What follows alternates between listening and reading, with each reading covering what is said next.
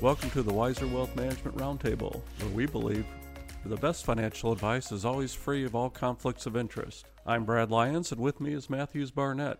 Casey Smith is away today, so we'll be taking this on our own.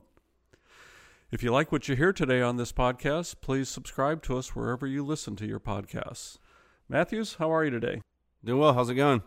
Doing very well, thank you. I think we have a very interesting topic, and I think our listeners will enjoy it. Throughout my career in investing, I've always heard people say the market's too high, the market's too low. Investors are fearful of getting in when the market's low, which ironically may be the best time that investors should get into the market. Conversely, I've heard investors say the market's too high and are concerned about getting into the market. I'm sure you've heard several of those same sorts of things. Yeah, I mean, a lot of it's speculation, but that's probably one of the biggest things we hear, both when the market's, like you said, doing really well or struggling a little bit. Everybody's kind of pessimistic or they have this really good outlook. So that's kind of where the saying comes from is it's about time in the market, not timing the market. So that's kind of the big point of what we're going to discuss today. Exactly. It also seems to me that, investors that have a specific objective in mind when they're investing seem to do better in the ups and downs of the marketplace, whereas investors who are simply putting money in on a speculative basis seem to have a little bit more problem with this sort of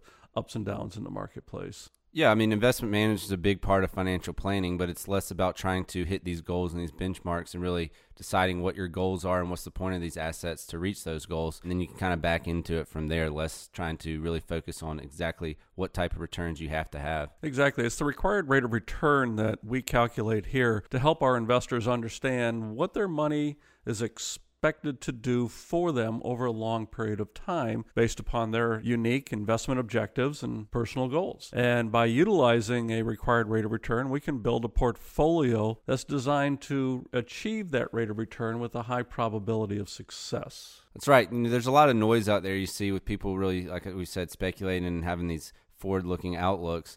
But I thought this was an interesting quote by Warren Buffett that he wrote to his shareholders in his annual letter back in 1989. He said, "We do not have, never have had, and never will have an opinion about where the stock market, interest rates, or business activity will be a year from now." So pretty interesting coming from one of the best and brightest Oracle in Omaha there about his assumptions forward looking. And as he's indicating there, he has no idea what the future is going to bring in the near term.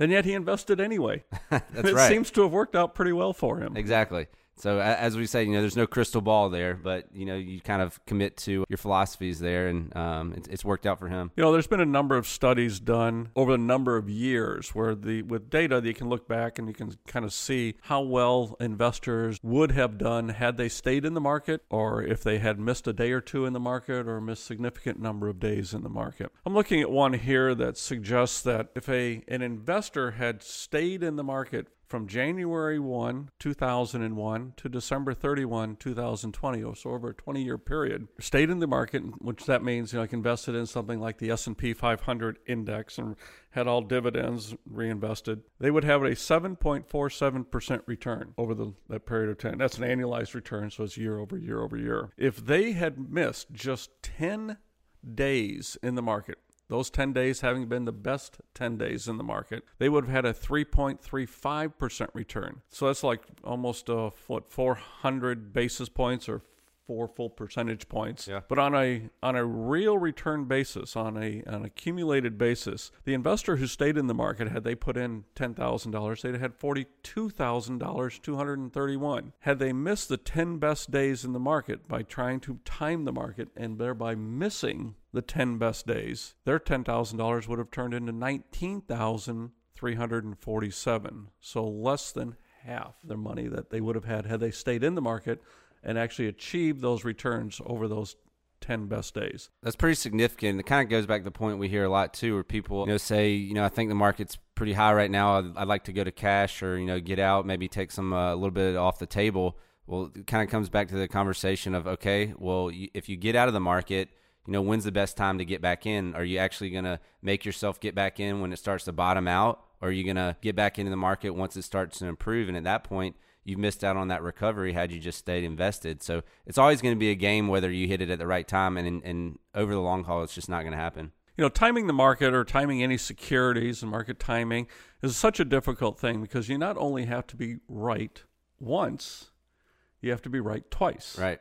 Once to get out, once to get back in order to get those gains. And it's just a very difficult thing because you're also dealing with human behavior. And we know, and there's been a lot of research done on this, that human behavior is such that it's much more difficult for us to accept a bad outcome than it is for us to accept a good outcome. There's some research done on this. And when you apply this to investing, a bad outcome is a loss in value versus a good outcome being an increase in value. And it's somewhere in the neighborhood of twice as bad feelings of losing money or losing value in the market than there is, joy of actually gaining money in the marketplace. So that hesitancy of a possibility of a bad outcome makes it very difficult for people to make that second decision to get back into the market quite often. That's right. And one of the biggest things is behavioral finance in investing. Obviously, asset allocation, but your behaviors are really the main things that are going to drive your returns. So it's like the three-legged stool, for example, where you have these three co-equal determinants of investors' return success. Understanding our risk tolerance is a very important thing in investing, because understanding our risk tolerance allows us to create a portfolio based upon our ability to withstand the ups and downs in the marketplace. And the second leg would be,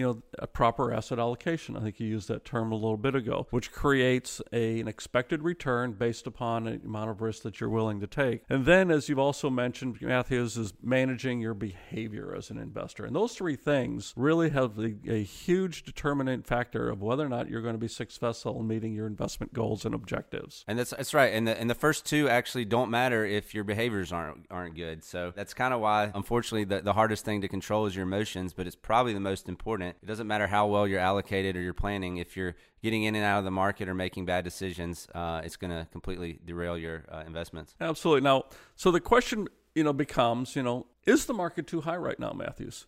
Is it too high for investors to take money and invest it into the broad marketplace and properly allocate it based upon their risk tolerance and achieve their return goals over a long period of time? That's really the question that investors are asking themselves, and a question that internally we work with and try to understand as well, because we're investing money on behalf of our clients in order to achieve their goals and objectives. Yeah, I think is it too high goes back to, what are you comparing it to? Historically, we're at actually close to all-time highs, but, what is too high, and what would that really clarify that? I think you had some data on kind of historically on some things you could look at.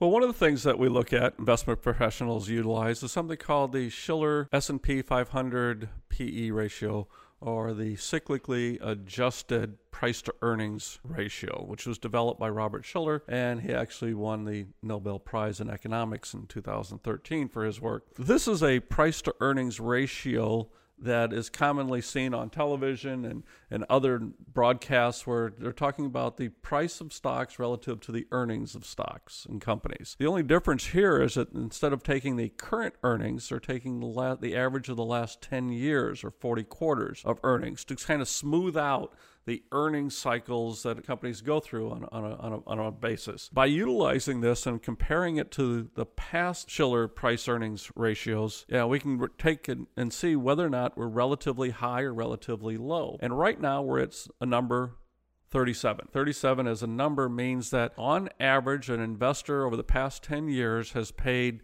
$37 in a stock price to receive $1 worth of earnings from that company or those underlying securities. Now, is that high or is that low? It has to be taken into perspective, into historical measures.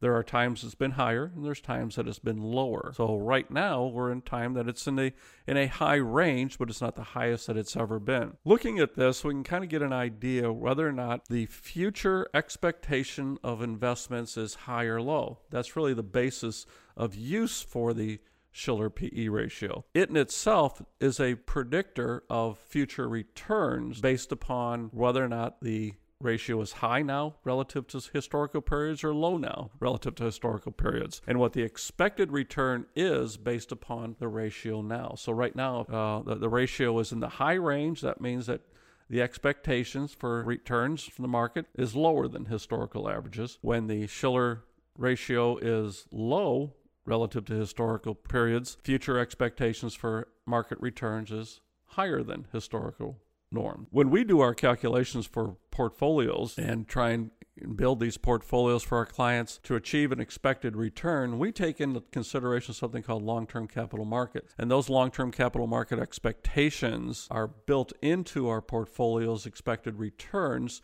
And then from there, we actually look at a more conservative ratio in taking in expected returns that there are going to be periods of ups and periods of downs.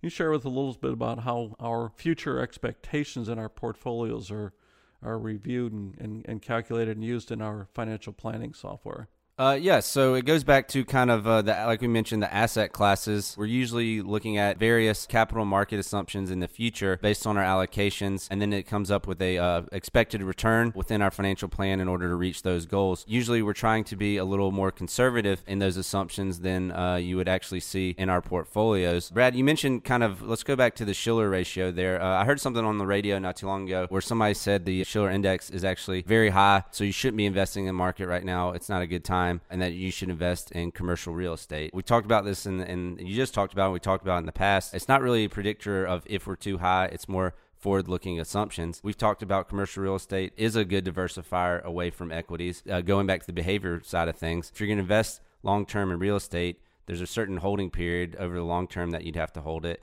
and you're not just going to be able to liquidate it. So it's not something that you're able to look at every day and really get in and out of the market like you would. Yeah, real estate in general is well known for its long-term returns. It's also known for having very high transaction costs, which eat away at your returns, and the illiquidity factor. Real estate is part of our portfolios, is part of most broadly diversified portfolios, but it's not something that you look for in the short term to get in and out. I mean, there were periods in our not too distant past where we looked at house flipping, where people would buy a house, fix it up, and flip it, it was called. But even there, those transaction costs, they were very high, and they still remain high. And it's something that we generally, don't look at for a quick hit for our clients' portfolios. That's right. And it's tough we said there's no crystal ball. It's tough to decide over the short term exactly how the market would perform. You mentioned on average, it's about a 7% plus historically with the S&P 500. If you look back over the last 90 so years, in the S&P. During 1 year periods, the market's up over 73% of the time. During 3 year periods, about 83%. 5 year periods, 87%. 10 year periods, 94%. And then over 20 year periods, it's up over 100% of the time. So that goes back to the point of when you're investing in the stock market, it's long term. And over the long term, the markets are actually up, but you never know exactly what they could be over the short term. Those averages, if I was a baseball player, I'd be thrilled with them. Right. Or a weatherman, predicting the weather and having those averages. So why wouldn't people be just as happy with them as investors? I mean, even over the 3 and 5 year period, which is relatively short periods of time, those averages on up years is very high. In building the portfolios, asset allocation is such a very important thing. And it's one of the legs of our three-legged stool, because utilizing broadly diversified asset classes is a great predictor on what returns you can expect to get. Actually selecting individual securities, overweighting or underweighting, sectors is a much smaller portion of a person's overall return in their portfolio. There's been quite a bit of research done in this area as well. Back in the 80s, a gentleman by the name of Gary Brinson did studies on pension funds, which are long-term in nature, and found that the allocation that the investment managers had chosen actually had a 90% higher correlation to the actual return that they got, rather than the selection of individual securities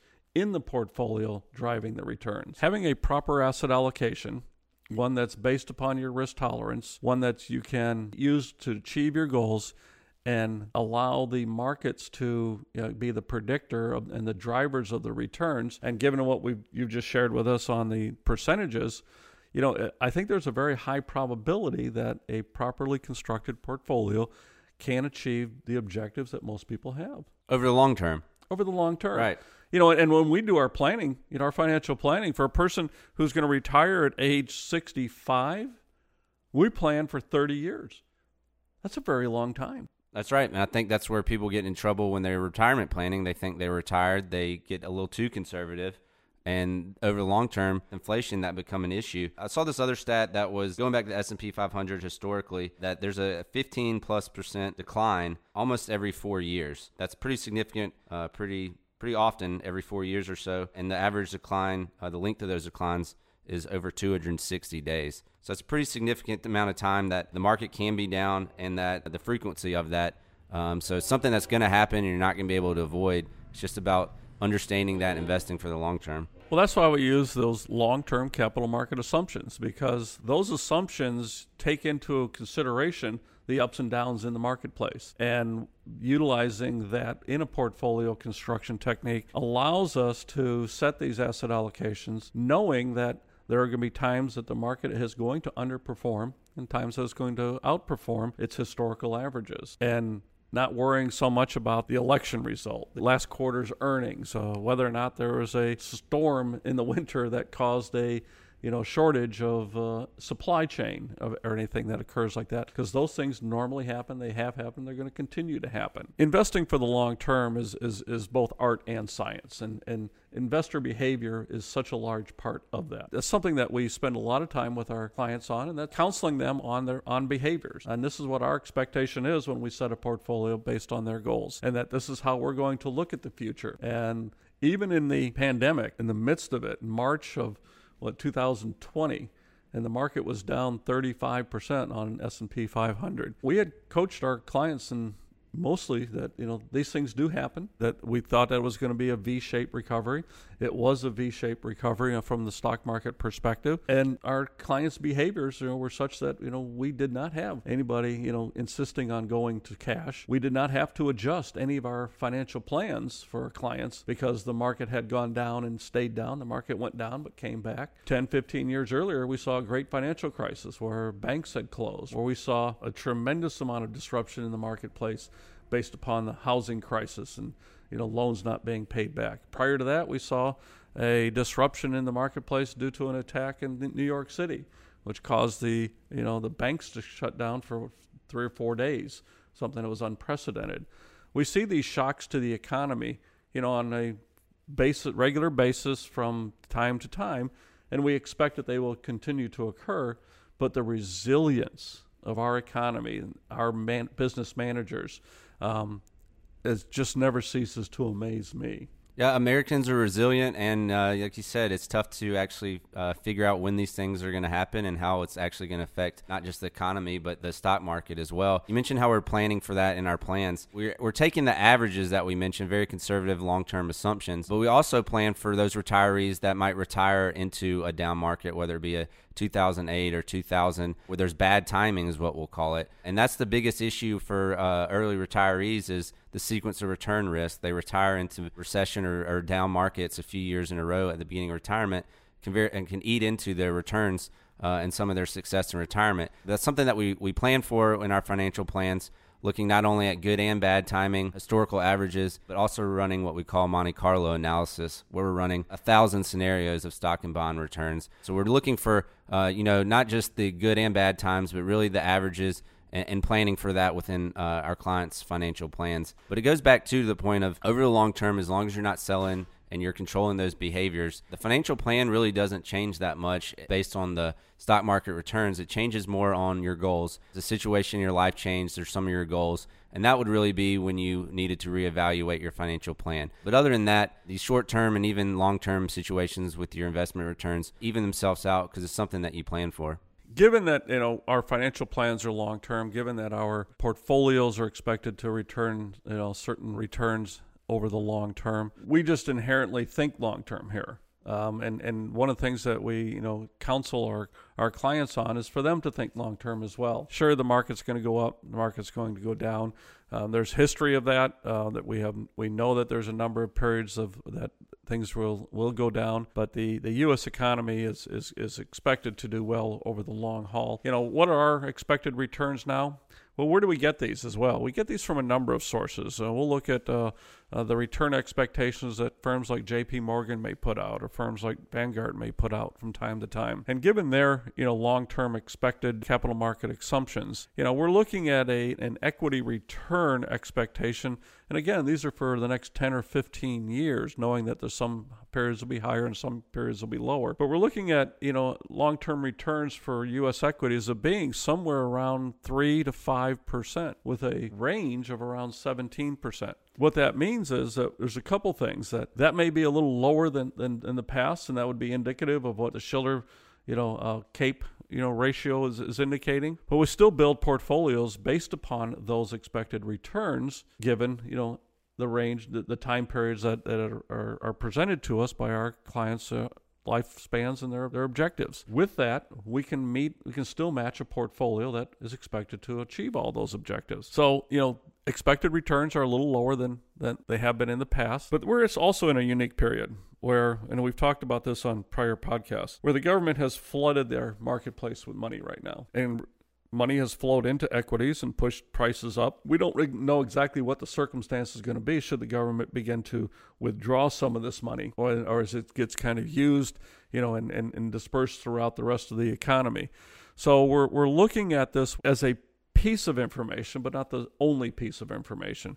This is just one part of the aspect of financial investment management. It's important. We recognize it. We talk to clients about this, and they ask us, do we think that the market's too high? Well, no. Most people come to us with money that had been invested either in their 401k or in IRAs or in trust accounts or other brokerage accounts. And what we may be doing is simply reconfiguring those investments to match their risk tolerance and create a new asset allocation for them. It's rare that we actually see people come to it with all cash that had not been in the market and now that we may put into the market. We did a podcast on this, whether you should do a lump sum investment or put it in over a period of time, which we use the term dollar cost averaging. Both are methods that can be used, to invest money over the long term. It really depends on whether or not, the objective is to, start taking money in the near term or in the longer term. But strictly on a return basis, the research shows that it's just better to put money in as a lump sum basis and allow that money to go to work for you as soon as possible. In the market. That's the whole thing, just being in the market. Those big losses in 2000, 2008, the only time you really realize them is if you sold. Sometimes you have people that did do that. It took a while to regain it, but we mentioned it and don't want to keep overemphasizing this, but it really goes back to just simplicity of having an asset allocation that's based on your risk tolerance and your goals, investing for the long term, and then learning to control those behaviors of not trying to time the market, getting in and out, staying invested, and really focusing on the important things in your life with the goals, not so much going on short term or what you see with all the noise on CNBC or Fox News or anything like that. I don't think it can be said any better than that, Matthews. I really don't. I want to thank our listeners for listening today. Again, if you like what you heard and you want to hear more about the Wiser Wealth Management Roundtable, please subscribe where you listen to your podcasts. Thank you, Matthews. Thank you. Enjoyed it.